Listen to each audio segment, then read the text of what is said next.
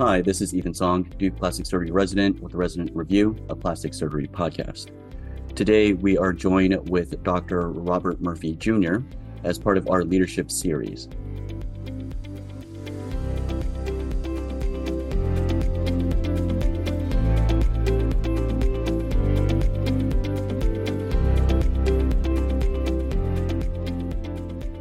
Dr. Robert Murphy Jr. is a board-certified plastic and reconstructive surgeon with added qualification in surgery of the hand, who currently serves as the Executive Vice President and Chief Physician Executive of the Lehigh Valley Health Network, or LVHN, in Pennsylvania. In addition, he serves as the President and Board Chair of LVHN's Accountable Care Organization and CMO of Populitics, a population health management organization. He serves as the current program director of the Integrated Plastic Surgery Residency at Lehigh Valley and is a professor of surgery at the University of South Florida Morsani College of Medicine. Within the realm of plastic surgery, Dr. Murphy has held many leadership roles, most notably as the past president of the Robert H. Ivy Society of Plastic Surgeons, the Northeastern Society of Plastic Surgeons, and American Society of Plastic Surgeons, ASPS. He is a current trustee of ASPS and president of the International Confederation of Plastic Surgery Societies, or ICOPLAST, and senior examiner for the American Board of Plastic Surgery. He received his undergraduate degree from Williams College in biology and psychology, his medical degree from NYU, and completed his residency at Beth Israel Deaconess and Morristown Memorial Hospital and a plastic surgery fellowship at Montefiore Medical Center with a hand surgery fellowship subsequently at NYU. He further completed a master's degree in health evaluation sciences from Penn State University. Thank you for joining us, Dr. Murphy. Good to be with you again, Ethan. Yes. As the audience is just getting to get acquainted with us, Dr. Murphy actually happened to be the program director at where I did my clinical rotations in medical school. So we do have a long history, and we're very happy to have him here. So just to get started, Dr. Murphy, as someone who has a very, very unique role within the healthcare system in administration, but also coming from the background of plastic surgery, how and when did you get started with all these leadership roles? Was this something you had always gravitated towards, or was it more of like a natural progression? I'd say it was kind of an unnatural progression there, Ethan, at the very beginning, because, having gone to NYU for med school and trained in Boston and done a high pressure fellowship at NYU, my vision for myself was being a very highly focused academic plastic surgeon coming right out of training. But circumstances kind of got me distracted a little bit. So when I was recruited here to LVHN in Pennsylvania, there were certain things going on in Pennsylvania that I just didn't understand or accept. And one of those was there was a very vigorous malpractice environment, anti-doctor malpractice environment in the state. And certainly as I got here and started to understand that, I couldn't understand why doctors were being vilified. And that didn't sit well with me because I've spent my whole last 8 years, living in hospitals, giving up a lot of personal freedom and the like in order to make sure that I was the best person I could be to take care of the patients who needed me. So in my mind, our specialty and our profession was there not to do anything but take care of the folks who need us, at a time when they were most vulnerable and needed folks to oversee their care, and to be portrayed in purely economic terms as something less than that was something I wasn't able to stomach. And so with that, I started becoming very involved locally in physician advocacy, first in my community on the medical staff, then in my county and the County Medical Society. And then I started to deal with politicians in that way, and then through my state medical society. And as I became more and more involved, I became more and more convinced that unless physicians participated in constructing the system, we were going to be victims of the system. And so within a year or two of my actually landing and starting to develop my private practice, I took on, this side role. Mm-hmm. Gotcha. And it sounds like this had gradually accumulated, these experiences had accumulated over time. and that had led to a more natural progression of you taking on larger roles within your community and also within like the hospital healthcare system. Absolutely. So yeah, once I went down that path, it was one of those that my appetite for contributing in a number of different ways. When I talk to the residents that we train, I say my life is built on three systems. My life is built on patient care, where I take care of one person at a time, as being a program director and teacher, where in some way I impact every patient you will touch in your careers.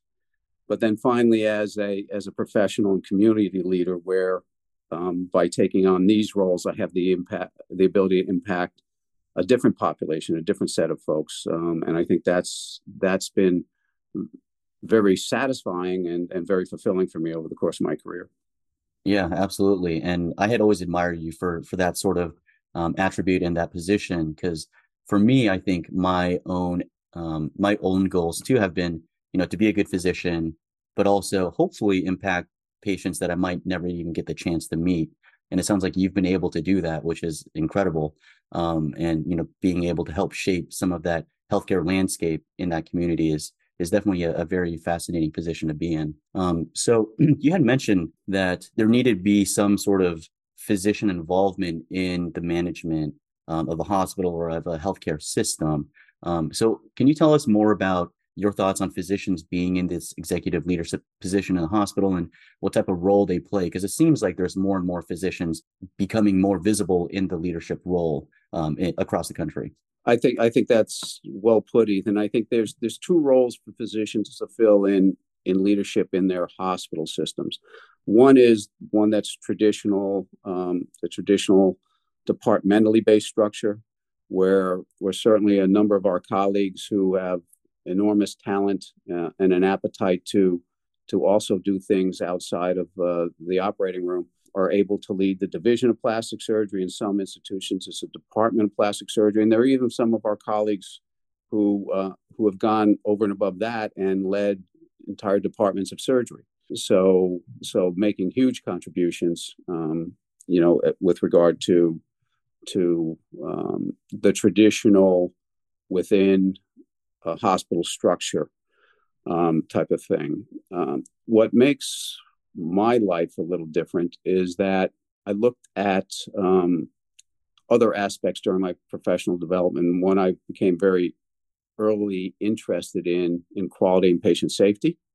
Mm-hmm. So when the reports came out about, all the damage caused by hospitals and doctors, at first I was, again, just like with the malpractice thing, no, this can't be true. But then when I looked into it, it turned out that we have lots of opportunities for us to do better. And with that started to focus on patient safety, quality improvement, and the like. And what that did actually is it led me down a different course and a different path as I had successes in those realms. As my career evolved, those higher up in the network, the CEOs and like took a line of sight that someone like myself seemed to be engaged and involved. And, just like you and I are having a nice conversation now, I wasn't afraid to have conversations with people and try to talk to them and get them to see that there may be another way of looking at things. And with that took me down the path of the CEO finally asking if I wanted to do some of my work in quality and patient safety, but potentially to evolve into the business side of the hospital. Mm-hmm. Which is the reason that led to my master's, pursuit of the master's, after which time I was taken out of the medical leadership roles and put into roles like being CMO of one of the hospitals, running the arm of the enterprise that had the physician input to the insurance contracts, and then ultimately my current role, which is basically anything clinical in our $4 billion organization reports to me. So that means the employed physician groups, the work with the independent physician groups, the government affairs, population health management, community health, and things of that nature. So it gives me a nice palette upon which to kind of to draw upon and impact a lot of the institution and the community in a lot of different ways.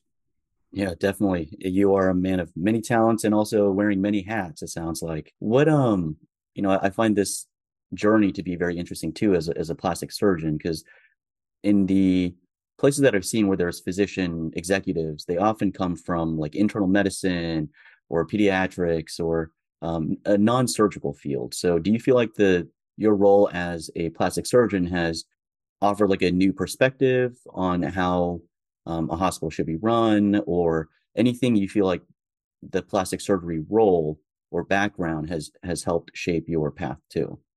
Absolutely. I'm a man of tremendous respect for the pediatricians and the internists and the like who've risen to hospital leadership, but that's usually in the traditional CMO role, Mm-hmm.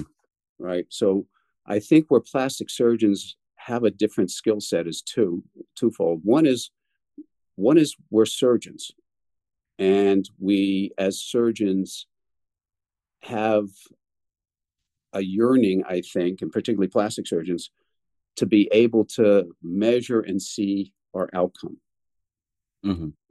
in a very objectified way. And I think that contributes a lot to it. The other thing is plastic surgeons that I don't think can be minimized is the fact that ours is a creative specialty.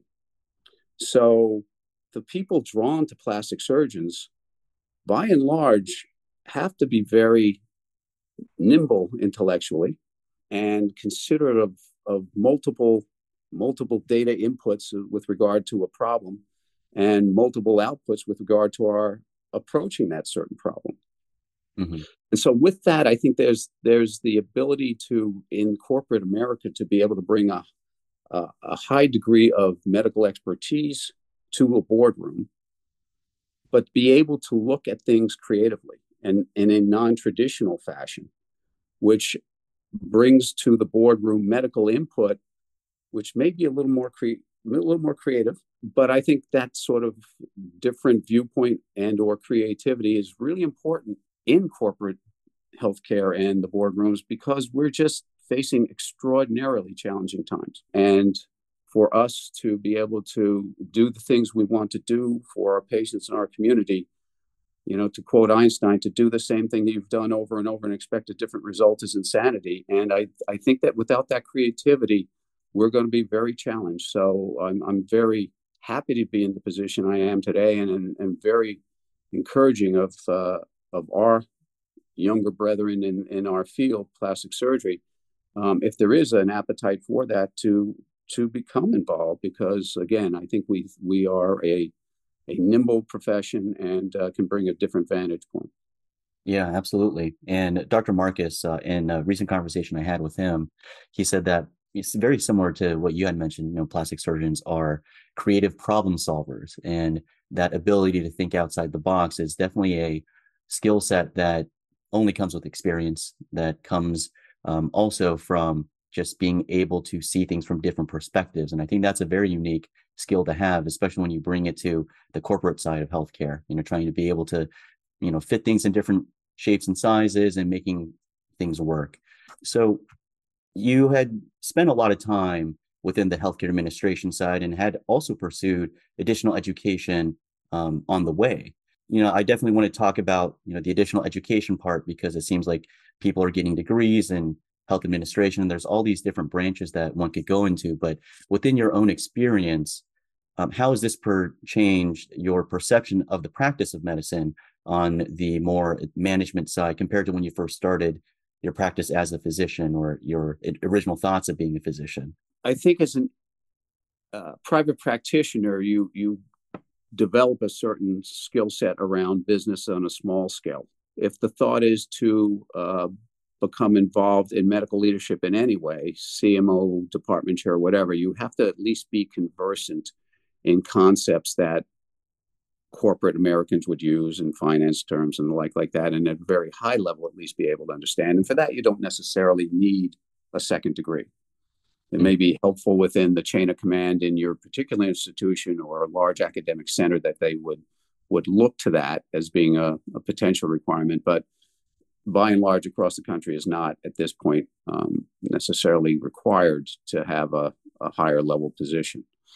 But once you go beyond that, where you have to be conversant, if you go down kind of the track that I do, where you need to be more influential within the C-suite or or the corporate side of your network with the board, that requires additional skill sets and training. And for that, that's where you start to get into the advanced degrees with the masters. I always thought our profession is a little weird because for those of us who are going into that, we get our master's after our doctorate, where every other place it's a linear progression. But having said that, and it depends on the particular opportunity you're facing. So, MBAs is a standard, MHA is another. Mine, the health evaluation, because of a particular need to a particular course I went down, but in that regard, a lot of the master's levels degrees are seen as being a ticket to ride the train, in that you've proven your dedication and your willingness to get the extra training. So that's a ticket you've stamped. And then the exact nature of the degree you can focus on, what the potential line or opportunity you have to select that appropriately. Gotcha. So, for example, somebody who is going to be a director of population health services may get a master's of, health administration. Somebody who's going to be running or president of a multi-specialty group may get an MBA. Somebody who's going to be involved in either the running a specialty group or insurance arms or the like may get a health evaluation, where you have to match, wellness with finance and numbers. So there's potentially a strategy to pursue once you decide to go down that level. Gotcha. Yeah, and it seems like the timing too is also varying. Sometimes I've seen physicians get an MBA even as part of their MD degree, like an MD MBA, or at least practice for a couple of years and then get an MBA, or even further down, get like an executive MBA. Is there a right answer for this? Is there like a good time or best time to pursue an additional degree like that? Well, the only good time is if you've really committed your life to doing that. Because, I would suggest that life is complicated enough as it is, and that if you have a passing interest or want to rise to be a division chief, a second degree isn't necessarily what you want to do. Time may be better spent doing research, producing papers, advancing in the track along your professorships, things like that. Because ultimately you still want to have a little bit of a life and the like, right? And the right time to do that is when you've committed. So, for example, I guess I'm the number 2 guy in our organization as the chief executive. The number 1 guy is also a doctor, the CEO. I remember when the leadership positions were coming up, he took me out to, he's a good friend of mine, took me out, and he asked about whether I was interested in pursuing the CEO job because he wanted to, and he wanted to make sure whether we're going to be competing. And I said, I do not want to be the CEO because I will never leave the doctor side behind. So, as you know, even though I'm up in this degree, and they've wanted me to leave a practice behind, I still do practice. I'm still program director because that's the core of my being, and that's part of what generates my ethic and my wanting to do these other things for the community. And it also, I think, gives me a persona of being still in the trenches and leading by being a member of the physician community. Whereas I've seen multiple examples of physicians who've left that behind to only stay within the office, and the relevance factor seems to go away. You're not one of us anymore. You're one of them. So with that, I on that day, I happily swore that, that he could be my boss and I would be the wingman, but I wasn't going to leave behind, the practice of medicine for this other track. I hear you. Yeah. So it sounds like still staying involved in the residency at least keeps you grounded and really close to the practice. And I know you've been also doing cases as well. At least when I was in medical school, you were still Still operating. am. Oh, that's I'd love to hear that. Yeah, to hear that. And it sounds like there's a lot of balancing, responsibilities and it, with the overwhelmed. I mean, just considering all the different roles that you play, I can imagine there's so many things to do all the time. How do you manage your priorities? How do you manage your time with these are very high stakes situations that you could be involved in. And I can imagine that there are so many things to consider, all these different things to connect and people to talk to, leading teams. Can you walk me through like how you're able to get all of that done? I think what it takes, Ethan, is a very purposeful approach to your development in the corporate side. But what I mean by that is you have to develop a management and leadership style, because on the medical side of the house, it's more leadership. Mm-hmm. On the corporate side, you're running a company. So we as surgeons tend to be micromanagers, right? Because we're in an OR, everything has to be right for the OR. We have to see everything right for the patient. But you have to in a corporate world, if you micromanage, you never get beyond being able to do one task at a time. To your other point, Mm-hmm. you're never able to develop the horizontal relationships with other leaders in positions, and you can't have an expanding universe. So with that, it's developing a leadership style, and then as you go along, developing the leaders behind you, Mm-hmm. which can't be minimized. A good leader has two jobs, in my way of thinking. Mm-hmm. One is to deliver the product that he is put in the position to deliver. But the second thing is to develop leaders behind him, both for succession and the ability to perform functions that give additional oversight when that leader can't be there. Mm-hmm. If that's a conscious part of your corporate development, I think it makes it easier, because then you can manage in such a way that you have a dependable group of folks that are around you that will deliver, and then you can delegate as much as micromanage, and that allows you to have a bigger empire, if you will, to be able to oversee. I see. Gotcha. And I think you have brought up a very interesting term of horizontal management or horizontal relationships. Can you tell me more about what that means and how that applies to your leadership style? Well, if you think about leadership can occur in two dimensions: vertical and horizontal. Mm-hmm. So the easy one in many ways is the vertical. The things that report to you are directly responsible for. That's the traditional way of looking at things. The horizontal is much more complicated. So people will talk of corporations as being matrixed organizations, Mm-hmm. because there are many verticals: a CFO, a COO, a CMO, a CPE, a chief nursing officer, a chief insurance officer, a chief legal officer. So there's many verticals, but many times a lot of the work actually requires crossing of those lines, actually requires mutual teams to be codified and operationalized.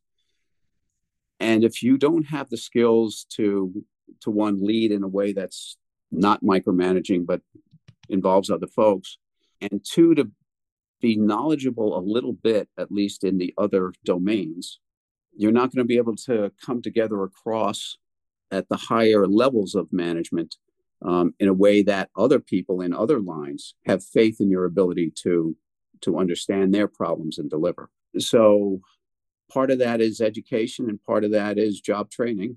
But part of it is keeping an open mind and being able to understand where your skill set is, understand where maybe you're not seeing things to the degree that makes you comfortable, and if that's something that you need to develop to go on and do more work in that regard. Mm-hmm. Gotcha. So it sounds like developing relationships and realizing one, that you couldn't do everything by yourself, that you need other people around you who have different skill sets, but also, within teams working within that to be able to achieve something larger and greater than yourself. Exactly. Gotcha. So I wanted to take this time to sort of transition into some of the more interesting stuff that you've been doing at LVHN. I've been following it since medical school, and I know there's a lot of really interesting developments recently. So one of your focuses has been leading LVHN's movement towards a fee for value and value-based reimbursement, shifting away from the fee for service, but rather fee for value. And this is something that has been talked about for over the past decades or so. Can you describe this current trend and movement away from this fee-for-service model, and how has this affected the way care is delivered on a large scale, both positively and negatively? Well, it's been an interesting journey. It's one that started around the turn of the century when companies like Aetna and U.S. Healthcare came out saying that they were going to be capitating healthcare for their subscribers, and that everything had to be pre-authorized and things like that. Never really took off to the degree that they had hoped. But what it was doing was recognizing the fact that the United States has the highest percent of its GDP spent on defense and on healthcare. And yet, when folks looked at the return on the healthcare investment, I'm sure everyone's seen where we fall in the middle of the pack as far as what we deliver for what we invest. Mm-hmm. And to me, that says two things. It says, one, as a doctor, I know it's not because we don't take good care of our patients, but if it's not that, it's got to be that there's a lot of waste in the system. Mm-hmm. So in order for us to be able to maintain any semblance of control of our profession and our ability to enjoy, better reimbursement or continued reimbursement for what we do, we have to be able to continue to drive that good care that we think we do, continually improve it while eliminating cost mm-hmm. and waste. So very simply put, for all of the folks that are listening here, we have a little bit of ability to think in mathematical terms. So in the most simplified terms, value in the world of consumerism is a function of quality over cost. Mm-hmm. Simple arithmetic term. So the fact that our GDP spend is over 18%, and the fact that our population has tripled since World War II, and the fact that more than half of the population is over 50 and approaching Medicare, where they come on the rolls of government pay, and the fact that we've been hearing forever that Social Security and Medicare are going to go belly up, there's an urgency of seeing how we can meet the care demands and the cost expectations. So what fee-for-service basically is, it says that you go in and for every time you see a patient, you get a widget, mm-hmm. a value equivalent, or every procedure you do, you get a widget or a value equivalent. Mm-hmm. And that's great, but it's unsustainable because the population's going up, the money's not going up, and in fact, the money's going down. The only way for us to be able to do that is to look for promoting better healthcare. So, for example, I'm a fairly tried and true plastic surgeon. And I make X number of dollars. Mm-hmm. There is a way for a person who makes X plus Y dollars can be doing more procedures. Mm-hmm. But how many of those procedures may be due to complications because the X procedure wasn't done right? And yet the person's being rewarded for that. Mm-hmm. Very bad, but I hope illustrative. That's where quality is suffering at the expense of productivity. Mm-hmm. Is the reason to take that example. So what value does is it values higher the X procedure because you put more time, more thought, and there's some things that happen. I mean, that happens, right? Mm-hmm. So you have to factor in a little bit of that well, a recognized complication rate is whatever. But it rewards you more for giving the right time and the right resource and the right focus on having a good outcome and even picking the right patient, as opposed to just the total number of stuff you do. And that goes in everything. So for, an internist, it's to make sure that the patient's getting their beta blockers if they've had heart attacks and things like that. Because if they don't, that person's going to have another heart attack and then be more cost to the system. Mm-hmm. For us, it's making sure we do the right operation on the right person at the right time in the right place and have the right outcome. Murphy's 5 rights. 5 rights. So that's the basic idea of value: is you reward more the focus on the patient and the right choice of the right patient for the right procedure for the right outcome than rewarding churn in the system, where you just keep going, and sometimes to the less than optimal outcome. So what I've had, because I've been in the insurance side of the business and stuff like that, is it's great because now we have a doctor who understands things like the fact that complications happen. As a matter of fact, one of my earlier papers, the government used to call some procedures, some conditions, never events. Mm-hmm. They actually use the term never events. It should never happen. And one of my papers actually talked about taking 2 different populations of patients. A tummy tuck population, essentially people with a BMI of 25 or thereabouts, a population of BMIs of 25 to 35, and populations of BMIs of 35 and over. And by following all the guidelines that the government put out there for prophylaxis, if your BMI was over 35, you were going to have twice as many PEs, twice as many, wound infections, twice as many, all that stuff. Saying the point being is that we can be perfectly compliant with best practice, but there's intrinsic variables in patient condition and other things that mean it can't be a never event. It's going to happen. Mm-hmm. So we have to have a line of sight to understanding what the right standard deviation or 2 standard deviations is around the bell curve, and be able to communicate that effectively to the payers, to the hospital quality overseers and the like. And I think, again, that's someplace where a plastic surgeon who has an interest in this has a voice that is potentially very beneficial to the peers in the community. Mm-hmm. I see. Yeah. Thank you for, the whole description, all of that. I can imagine it's very complicated and really gets down into the weeds, the numbers, and creating models of, probably like certain diagnoses or certain procedures. Let's see, what are the percentage risks and all of that. And then, this is way over my head, but what you're saying makes a lot of sense to me. Do you feel that, you're both on the insurance side and also on the hospital side as well? Do you feel like there's any conflict of interest, or do you feel like that actually goes and blends well together? No, I don't think it's a conflict of interest, because when I'm on the insurance side, I'm on the insurance side for the negotiation for the hospital. I see. Okay.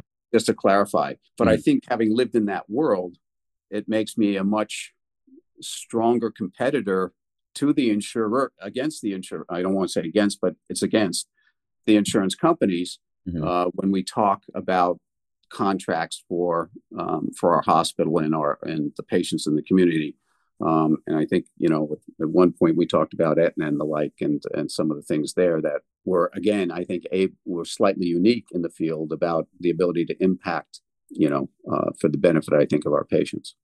Yeah, definitely. And this really dovetails into that next question that I had, where you had recently negotiated that large agreement with Aetna Insurance for their patients to continue to receive care as an in-network at LVHN after there were talks about, or at least you had initially terminated that relationship. So being able to successfully navigate that and then agree to a large negotiation there. What was that process like for you? And can you walk me through that process of navigating these sort of high stakes negotiations where a lot of patients are counting on this conversation and everything that's happening behind the scenes?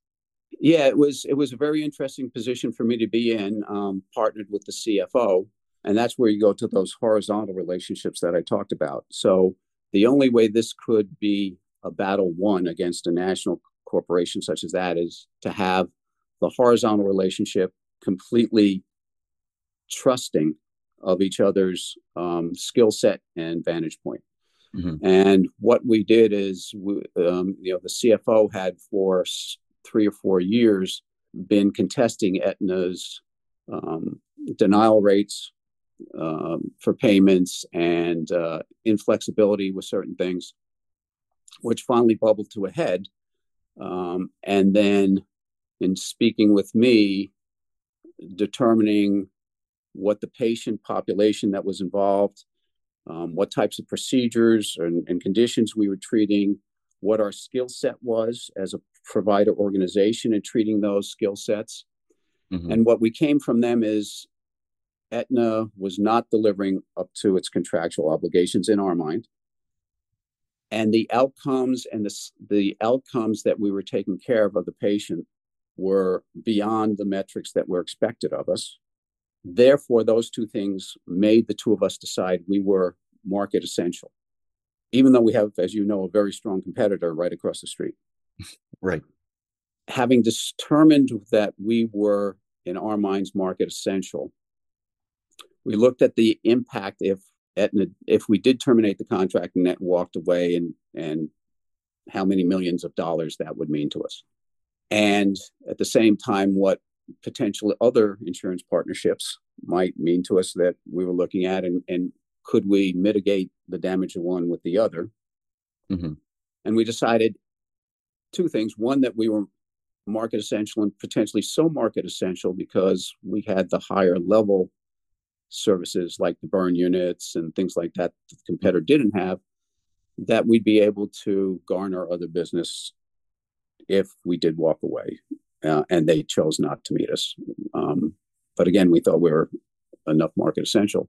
Mm-hmm. So when Aetna kind of decided that they were not going to meet us on our grounds, first they said they would negotiate when a judge said that they should. And then they said, well, we want to bring in another negotiating team and legal team. And the judge said, okay. And then they did it a third time. And the third time is like another year or something later. And we said, done. So here's the fun part about being a doctor, right? Mm-hmm. So you don't go to your community and say, we're fighting Aetna over payment, right? Mm-hmm. You put a white coat on and you go to the community and say, we are fighting for the ability to take care of you, and your insurance company is denying us that ability. Mm. And the first time, it wasn't the Aetna chief, it was the CVS Aetna headquarters. The first time they saw that, and they saw it repeat, they said, get that Murphy off the air. Because when you link with your patients, and you link with them that you're their advocate, and you link with them that you're their caregiver, then you're the hero. If it becomes about money, if it becomes about anything else, you're not going to resonate and connect. And in our hearts, right, each doctor is a patient advocate. So it's an easy message to deliver. It's an easy one, very easy one for the community to build up on. And I think within 3 days, Aetna had agreed to most of our terms, plus the additional benefits we want in the contract. We're having a slightly similar issue right now with another large payer for us, and we're able to get their corporate leadership to come visit us in Allentown. Wow. So we think we've made a good statement out there, and we think we represent ourselves well, and we think, to the very earlier point, I think that what makes this kind of unique and why I approach it with such enthusiasm is the ability to work horizontally, mm-hmm. to not only take care of my patients in the OR, but now to be able to impact, potential survivability of my institution is great, because these are bad times. They're complicated by COVID, by work shortages, by premium pay. Ourselves, we're at about a $10 million a month over budget on premium pay for nurses, and things like that. And that stuff, as is not for profit, you can't make up. So the only way to to mitigate that a little bit is making sure you've got contracts that reflect the type of quality and value that you deliver. Mm-hmm. Yeah, well, that's very inspiring, and congratulations. I feel like being also the physician, like you said, putting on that white coat and being the advocate for your patient is also a very unique perspective and position to be when you're having these types of conversations and high stakes negotiations. Now, looking back, hindsight 2020, everything, it sounds like, ended up the way you wanted to, but during the time that you were negotiating this, were you ever worried that this was, they were not going to come back and you had just lost the larger payer? And how do you deal with that level of stress, or at least coming up with maybe a backup plan? Like what was going on in your mind during those times? Well, I think in like every surgeon going to the OR, you always have a backup if you have a complication, right? And that's why I think when I described kind of the process, was a contractual assessment followed by a market assessment followed by a what if scenario playing. This was something that a decision that was reached after many weeks of doing various modeling and looking at data and then deciding which path to go. But you're very right. I mean, this is a probability game. This isn't a black and white area, and we were frankly going down territory in ways that other healthcare systems were not. So we didn't have a lot of examples out there to draw upon. So you're absolutely right. It's one of those things you can never be sure. But plastic surgeons are intelligent people who are thoughtful, who look at all these options and make decisions every day based on their assessment of those relative risks and values. And in that way, I was just able to complement my CFO buddy in a way such that we had a good outcome. Yeah, absolutely. And I think one of the big things you had mentioned too, to help shift the tides in this negotiation, was to get another key stakeholder involved, which was the patients, and to get them aligned with what your position was. And then that way you have a bit more leverage in these conversations. Correct. Yeah. Gotcha. So now we had sort of talked about your conversations and work within like the insurance payer side. You've also done a lot of work with talking to government agencies. You're also involved in organized plastic surgery at both the national and international level, having been the past president of ASPS. Now, how are those conversations managed with the government as opposed to like a corporation? And are there any changes? What type of nuances are there when you're advocating for your plastic surgeons? Well, I think it's the same type of philosophy, just applied on a different scale. Mm-hmm. The mistake that we make as plastic surgeons when we deal in government affairs is that, again, we are very intelligent folks who are very passionate about our patients and very passionate about our belief system. When you go into a government situation, those passions can be counterproductive. Mm-hmm. In that government just doesn't work that way. Government is consensus. Government is increasingly parochialized along party lines, and we are a small specialty. So three things you have to take into the government affairs arena is: one, we're a small specialty. We can't speak with our own voice and have any impact. Mm-hmm. Two, folks sitting on the other side of the table in government often are not the politicians in the highest place, but their staff. And many times doctors feel put out by not sitting down with the people they see on TV. And then three, if you get to the people on TV, they might not know what you're talking about because they depend on the staff. So it's a different type of paradigm. So being able to take your personal sense of how you would like to approach this, but recognizing that there's a different process involved in government conversations. And that process means you have to understand the system, you have to work the system, and you have to work the system with two partners. One is other medical specialties or similarly aligned professional societies, Mm-hmm. and the other is the patients. So again, if just like before, if you can put the patient at the center of any conversation, and you are their advocate, that gives you the white hat. And then it's just your ability within governmental concerns to build the right allegiances to be able to have a larger voice than we can on our own. I see. I see. Yeah. So a lot of it is also making sure you have the right relationships with the right people so that you can leverage your position again.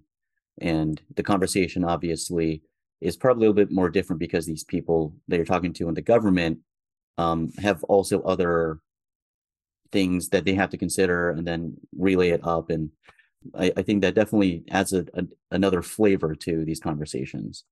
Absolutely. But if what you just said was exactly it's the relationships.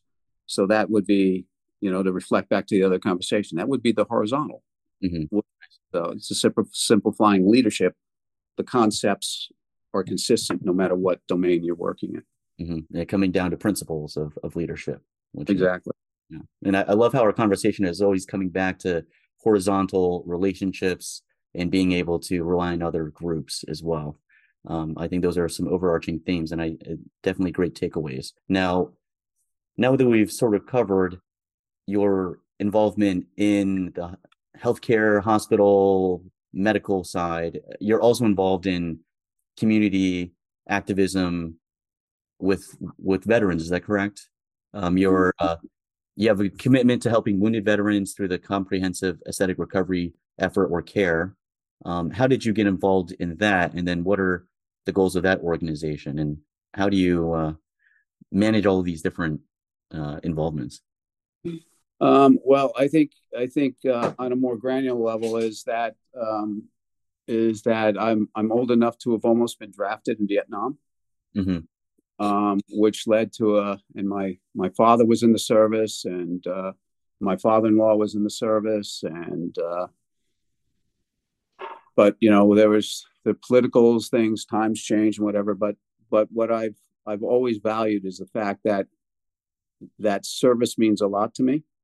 I think our profession is built around service, but folks who put themselves in a position of their service to others is often at a cost of their own well-being is a debt that we as a society can never pay. Just like as leaders in a community, we owe service to those in our communities that don't have the ability to care for themselves. Mm-hmm. So in any way that I can help bring the strength of an organization around to recognize that and to support that. It's just, I think, part of the ethic of what we do as healthcare professionals. And I think most of us would consider that consistent with our moral North Star. And we're just in this country blessed with having enough resource to be able to do the right thing with it. We just need to be able to marshal an organization around it and be able to operationalize the delivery of that care. I see. Wow. And what type of procedures are done for this, like within this organization? It sounds like you're helping these patients, transition through. Is it more of like a surgical side, or is it comprehensive side of care? Yeah. So the one organization you mentioned was through ASPS. The one that I'm involved locally is the Lehigh Valley Military Affairs Council. Mm-hmm. And I'd never served, but again, just because of my involvement in the arena, I've been on that board for some time. And actually, a lot of it is there's two basic areas. Is that war has changed over time.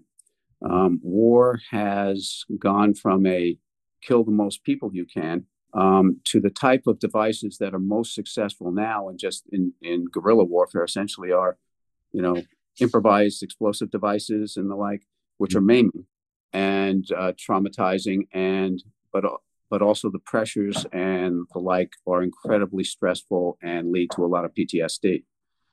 So as much as we as plastic surgeons can contribute to stump management, neuroma management, Mm-hmm. facial disfigurement and scarring, a big part of it is how you help the psychologically wounded return and lead productive lives. So that's a huge part of it. Yeah, that's truly remarkable. I've definitely worked with some veterans here at Duke, and they're very grateful for any sort of care in terms of if we're doing like TMR for stump neuromas, or even just general reconstruction, so that they can get a part of their life back. I think that's truly impactful, and I think it's very inspiring to be able to serve those who have served us. So that pretty much wraps up some of the main questions that I have. Wanted to transition into some more fun questions just to wrap up the interview, if that's okay with you. So if you could have a billboard, and I'm taking some of these questions from one of my other favorite podcasts, the Tim Ferriss show. But he was asking if you could have a billboard with anything written on it, just posted on the side of the highway, what would it say? Plastic surgeons have one of the best jobs in the world. Just do right by your patients and your specialty. Awesome. And have there been any books that have made a strong impression on you, or you often will gift to others? Oh, that's tough. Well, there's different aspects of my life. I have different, so a lot of them are leadership based. Some of them, to tell you the truth, some of them, even at this point in my life, a lot of what I've had to do is look at my personal development and parts of my life that have maybe been on the personal side compromised because of all this. Mm-hmm. So at this phase of my life, having achieved certain things, I'm doing a lot of personal introspection and personal, what I hope still personal growth at this point. So like the book I'm reading now is called Strength to Strength.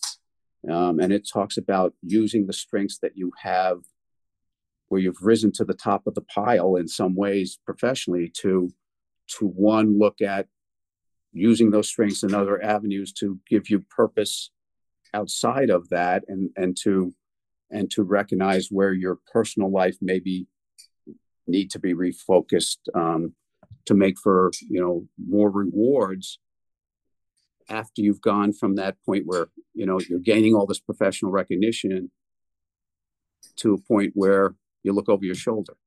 So Mm-hmm. I think there's a lot. I think again, for folks who are, the advice I give folks behind me is, realizing my mistakes or choices that I made that may have led to issues along the line is always try to be more thoughtful to the thing that for every choice you make, Mm-hmm. there's a counter. And don't lose, as you go along certain things, just make sure you don't get the one aspect too out of balance with the other. Otherwise, life will be professionally rewarding and personally devastating, or personally great, but you never get to where you want to be. Mm-hmm. So we're full of choices, and we just have to be smart about how we make them. Life is all about choices, and it's always interesting to be able to choose. I think one of the things that I've been reading within at least Stoic philosophy is, there's so many things out of your control, but then it's how you choose to react to your environment and the deliberate choices you make that really inform your future and also, I guess, your fate, Right. and being able to consider that.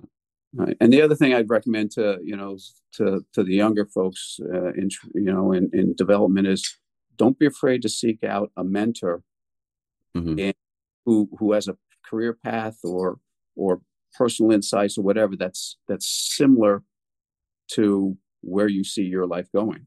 There's no sense reinventing the wheel at your own expense. Mm-hmm. Absolutely. To stand on the shoulders of giants, right? Or people who are midgets because too many people have stepped on their shoulders. Yeah. The bones get compressed a little bit because of all the standing, but Exactly. definitely. Well, last question is, we talked about a lot of topics, and we really appreciate your wisdom and your experience in being able to talk about all of this.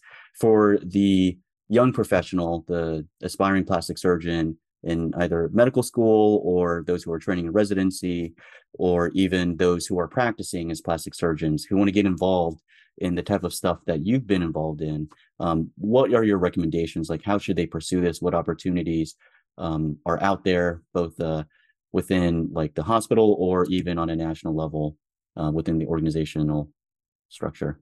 So I'd suggest two basic tasks and then a second level task. So for the younger folks, I'd say, if this is at all an interest to you, become involved in your hospital structure. And that is serve on surgical exec, serve on medical exec. That'll get you exposed to the type of things that doctors of all the specialties within the hospital are dealing with, and what situations the hospital is facing. And it'll give you a taste for, and you'll see your division chiefs and your chairs there. So it'll give you a taste for what leadership in that area would be. The other thing organizationally would be for plastic surgeons who have an interest in organizational involvement, not even necessarily my type, but organizational involvement anyways, is to become a member of the Young Plastic Surgeon Society of ASPS. Mm-hmm. And that is a wonderful organization that gives you resources and opportunities to understand what it takes to be in leadership. You start getting involved in different committees. So my committees were things like quality, government affairs, legislative advocacy, which ultimately supplemented my learnings and my ability to function in those domains. So those are two areas that are very relatively easy to get involved with early on. And then if you then get a taste of the type of thing, this is the type of thing you want to go down, don't jump in blindly.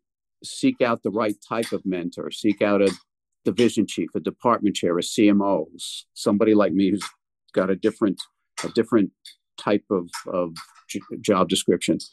And really get a sense of what it means, what the involvement, what the requirements would be, what the commitment would be, and help you make a reasoned choice before you start committing lots of time in something that may be very fulfilling, but may not be exactly what you want to do. Because, as I say, some of these have extra tickets to punch, like master's degrees, which come at no little expense of time when you're very busy already. So very early on, you can get involved in hospital and the county medical society or something like that at a very basic side.